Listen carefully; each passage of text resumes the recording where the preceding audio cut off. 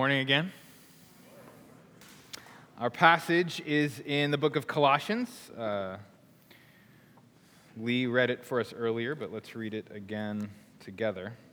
This is part of our One Another series through the summer, where we're looking at particular passages through the New Testament where the writers of these epistles are instructing the church of God on how they are to live together in community. And we're calling these community cultivating virtues. Today it's more abstract. We're focusing on this command not to lie to one another, but in the positive sense, what does that mean? To keep our word, to be truth tellers, to make and to keep our promises. So, please give your attention to the reading of God's holy word. Put to death, therefore, what is earthly in you: sexual immorality, impurity, passion, evil desire, and covetousness, which is idolatry. On account of these, the wrath of God is coming. In these you too once walked when you were living in them, but now you must put them all away: anger, wrath, malice, slander, and obscene talk with your mouth. Do not lie to one another, seeing that you have put off the old self with its practices and have put on the new self, which is being renewed in knowledge after the image of its creator. This is the word of the Lord. Let's pray. Father in heaven, Lord, as we come to you, I ask, Holy Spirit, that you would speak. Speak to our hearts where we are.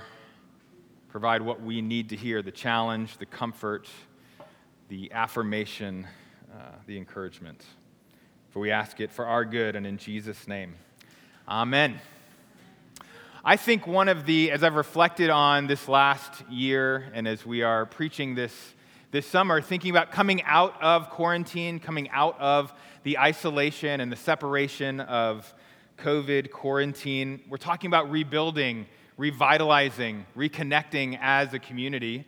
And this resource I found incredibly helpful. I mentioned it last week, and I wanted to show you guys this week. Living into Community by Christine Pohl. She notes 4 different practices or virtues that help to build and maintain healthy community. And we're looking at one of those virtues this morning, which is making and keeping our promises.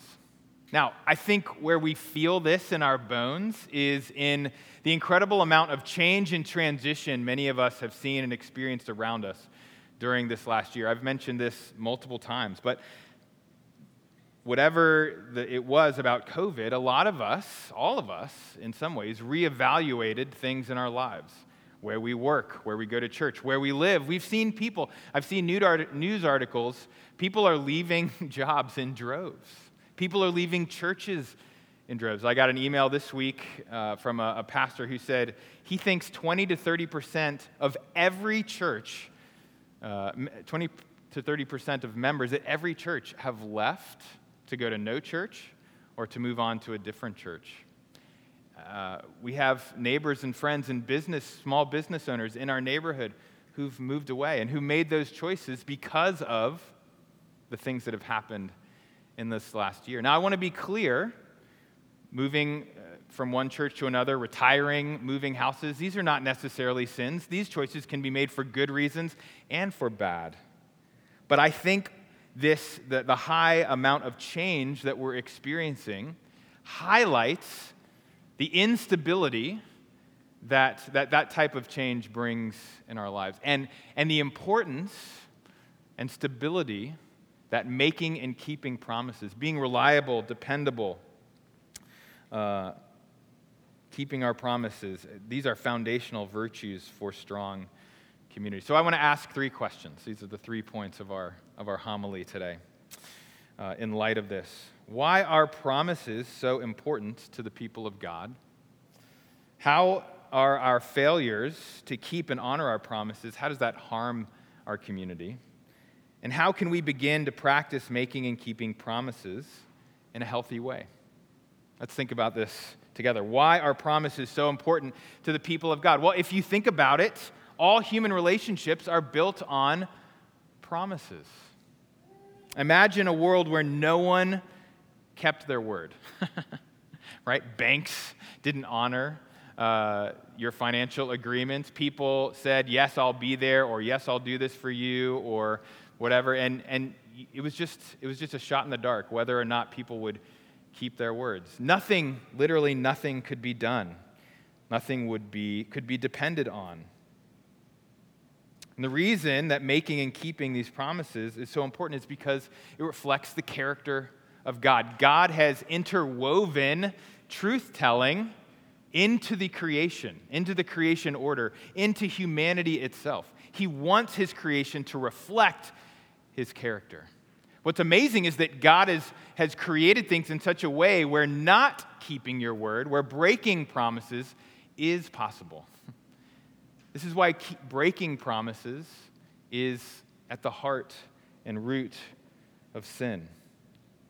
But one of the reasons we most praise God, one of the reasons the scriptures most tell us to praise God, is because of his faithfulness to his people. Listen to this passage in Exodus chapter 34. This is when Moses asked to see the glory of God. God passed in front of Moses. He placed him in that cleft in the rock to protect him. And the Lord declared this to Moses as he did. He said, the Lord, a God merciful and gracious, slow to anger, and abounding in steadfast love and faithfulness, keeping steadfast love for thousands, forgiving iniquity and transgression and sin to the third and fourth generation. This is God declaring his nature, his personhood. How does he want to be known? One of the main qualities of God is that he is faithful, generation to generation. He is faithful to his people. He keeps steadfast love. And we praise God because we know that as human beings, as fallen, sinful human beings, we often don't keep our promises to one another or to God. And so even when we fail to keep our promises, God is faithful. This is grace, right? We don't deserve God's faithfulness, and yet he makes these covenants, these promises to us, such that we can rest in God's faithful character, even when we are not. In fact, the Christian faith is rooted in promises, right? We as Christians understand ourselves to be people of the new covenant, the new promise. And so we are the people of the promise. We are defined by God's promises. In fact, you can see the whole arc of the Bible from Genesis chapter 3. After our first parents defied God and sin entered into the world, God made this incredible promise to crush the head of the serpent. That promise was fulfilled thousands of years later in the death of the Messiah on the cross. Our God is a God who makes and keeps his promises. And so now we as his people, we can rest in his promises for our future, because in the past we've seen how he can keep his promises to his unfaithful people from generation to generation for hundreds and thousands of years. And so when God makes promises to us, never to leave us, never to forsake us, that one day we will be with him fully resurrected and redeemed in the new heavens and the new earth, we rest on the rock that is the promises of God. And so, faithfulness to our promises becomes fundamental to who we are. Similar to the concept of forgiveness, Paul often says we are to forgive just as we have been forgiven. We're not to lie just as God has never lied to us. And so not only are we people of the promise, of God's promise, we are to be people who make and keep our promises. Here's what one theologian, Lewis Smead, said. He said, if you have a ship that you will not desert, if you have people you will not forsake, if you have causes you will not abandon, then you are like God. When we make and keep promises, we are like God. Making and keeping our promises both reflect the character of God, and it creates the necessary structures for community to thrive. It creates that safe place where people can trust one another and even engage in conflict in a safe context. All right, that's why promises are so important to the community of faith.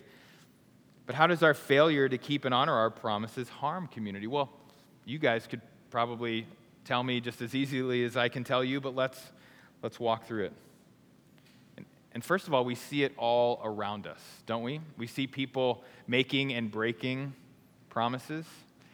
In our consumer culture, we see it in advertising all the time, right? How many of us, we just know, we've been trained since childhood that the promises made by certain companies about certain products were like, all right, well, it's probably not the best soap ever created in human history. It probably won't clean every dish I put in the sink for 2 hours, but it probably cleans dishes. I'll buy that. How many of us have heard promises from politicians and people in power that just, you know that it's impossible. You're making a promise so that people will vote for you, but I know sitting here right now, it's literally impossible for you to keep that promise.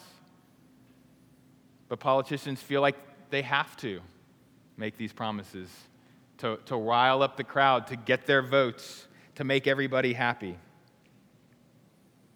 Our very culture undermines the goodness of making, keeping, and honoring promises. And even in the smallest ways, as I was thinking about this sermon, I thought about, now I'm big into technology, but I know all of us experience this. If you have a smartphone or go on the internet, how many times have you downloaded an app or gone to a web page and you want to do something and it's like, well, read this 13-page end user agreement and then click this button at the bottom saying, I agree.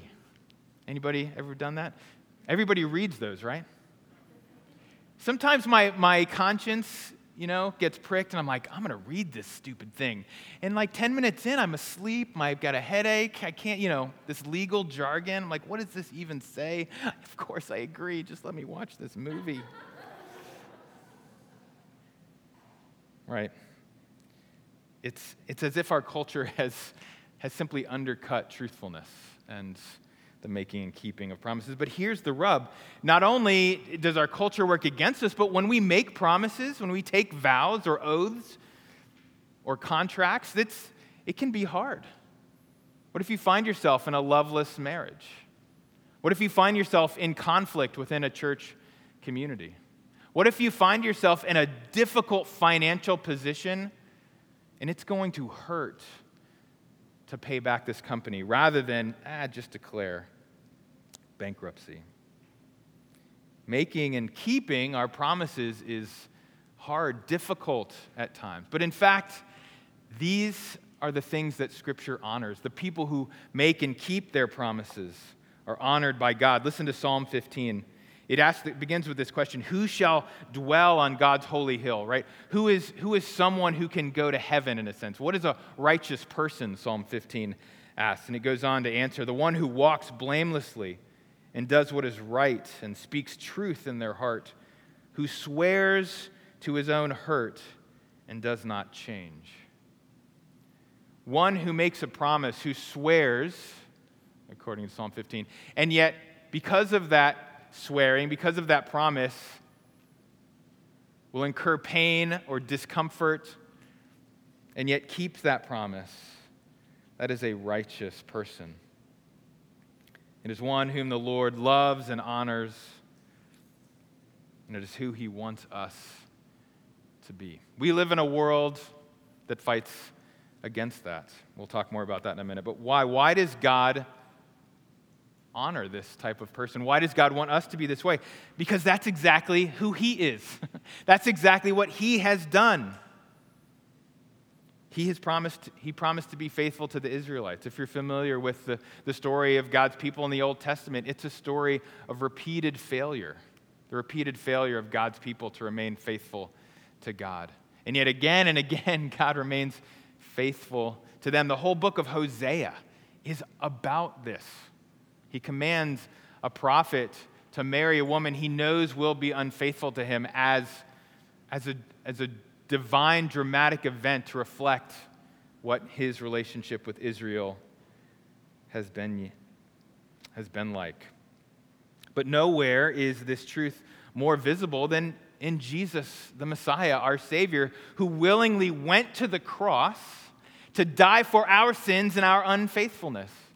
The only way God could ultimately remain faithful and remain in relationship with an unfaithful people was to take our sins on himself. He was so faithful, he was willing to die for our sins. Our God is a God who keeps his promises, even to his hurt. He was willing to suffer incredible loss to keep his promise of love for us. And it is why, again, we worship him and adore him. He is not like us. And yes, as hard as we try, we will never be perfect. We'll never be that perfect person. And yet, God calls us through the power of the Holy Spirit to seek to be people of our word. Because it is on God's perfect and reliable word. That is the rock of our salvation upon which we build our lives. And so it is the rock on which we want to build a healthy community in this place as the church. So, how can we begin to do that? This is a quote from Christine Pohl in her book. She says, recognizing the importance of fidelity and promises in our lives, it helps us to resist some of the cultural pressures that undermine our commitment. So I want to name 3 things quickly that tend to undermine our promise-making and keeping and ways that we can fight against those and resist them. So first is to resist our culture of easy mobility. Now our mobility is incredible. I don't want to decry technology and where it's gotten us. It's amazing that I can pick up my phone right now and within 10 seconds I could be talking to someone in Australia, right? Technology is incredible. And yet, the mobility and the freedom that it gives us and the individualness of our culture tends to make us want to live our own lives. And when promises or vows become difficult, we would rather break those than encumber ourselves. We love freedom and choice. Pohl continues. She says, commitment to a place and a people means that relationships can be formed that are able to withstand trials and disagreements. But often people move in and out of congregations and communities before deep roots are established. What I read in this quote is that all of us, don't we all long to be in a community where truth is honored, where we're really known, where we know other people? Remember the theme song to Cheers? We talked about that last week. We all want to be in a place where everybody knows our name, where everybody's glad when we're here. But to build that kind of community, we need to be people who are committed to a place and to people so that we can work through the hardships that require that. Otherwise, we remain surface level, not really knowing and not really being known. And at any moment, we can move on. But this is why we take vows, right? I mean, wedding vows are probably the easiest one.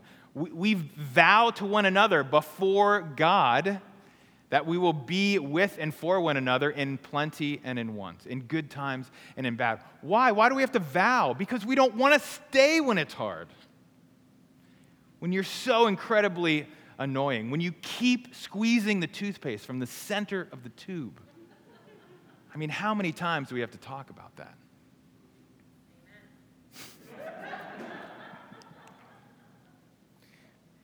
But it is the safety and security of making that vow.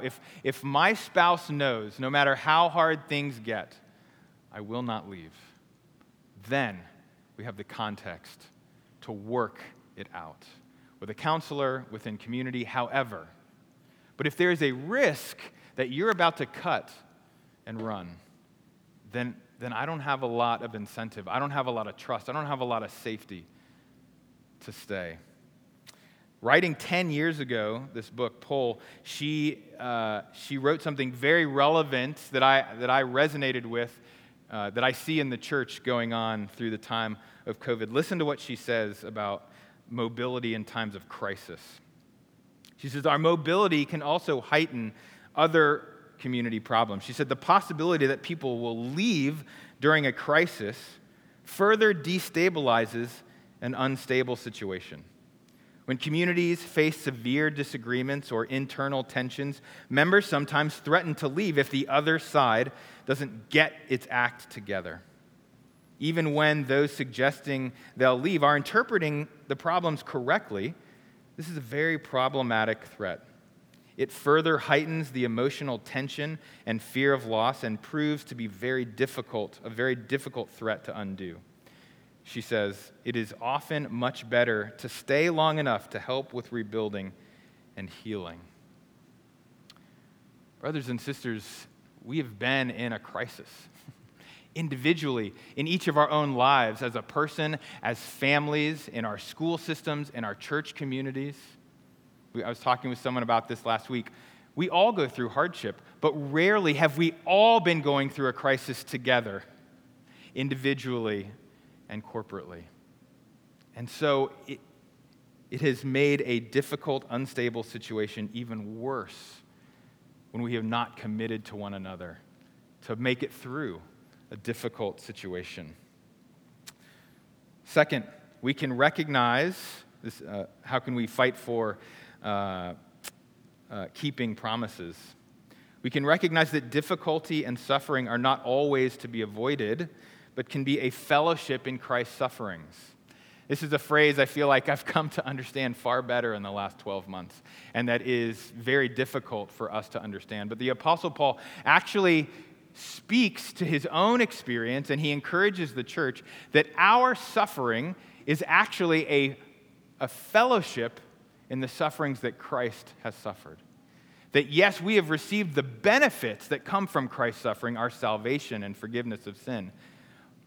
But with that, we are called into a willingness to suffer with Christ because of the benefits that come out of that place. Now, I attribute some of this to the gains we've gotten in psychology. I won't go too far down this rabbit trail, but we've gotten a lot of great insights over the last couple hundred years from the realm of psychology, but there's also been downsides. We have a label for everything, don't we? Difficult situations, difficult people. Well, that's a toxic relationship. That's a toxic person. That person's a narcissist. Now, those things may be true, but who in their right mind wants to remain in a toxic relationship? Not me. But it's also true that God sometimes puts difficult people in our lives, puts us in relationship with difficult people as agents of sanctification for us and of means of reflecting God's faithfulness to others and the world. Now, if you're if you're actually in a toxic relationship, however you specifically define that appropriately, yes, you shouldn't stay in a place necessarily where you're being harmed. But our culture tends to label anything that is painful or difficult as something to flee from. And that is not a Christian ideal. All right, third and finally, Paul suggests that taking a vow of stability can help work through hard things and give time to build healthy community. She mentions this earlier in that longer quote, but she says this monks and nuns who gather together in monasteries, they often take a vow of stability. And she says this is something that we can learn. That unless God is at work in our lives, and he has every freedom to move us for whatever reason he has, but unless we sense the Lord actually moving us from one place to another, it is right and good for us to take a vow of stability, that I will stay. I will stay in this community. I will stay in this place. I will be a person of stability to help the community move through difficult things. Promising to be with a person or a community through thick and thin makes us like God. And it is in those places where God promises to work. It has been my experience, and in many of your experiences, that it's through the most painful and most difficult situations when we choose to stay, to wait on the Lord, and to connect our heart to his, where he does his deepest and most beautiful work. Brothers and sisters, making and keeping promises is a community cultivating virtue that our culture fights desperately against. Let us be who we are, the people of promise. Let's pray. Our Father and our God, Lord, these are hard things, things we have not been trained up in, things that we have not learned, and yet you call us to them. Would you teach us, Father? Would you make us a people of promise, a people of our word? For we ask it in Jesus' name. Amen.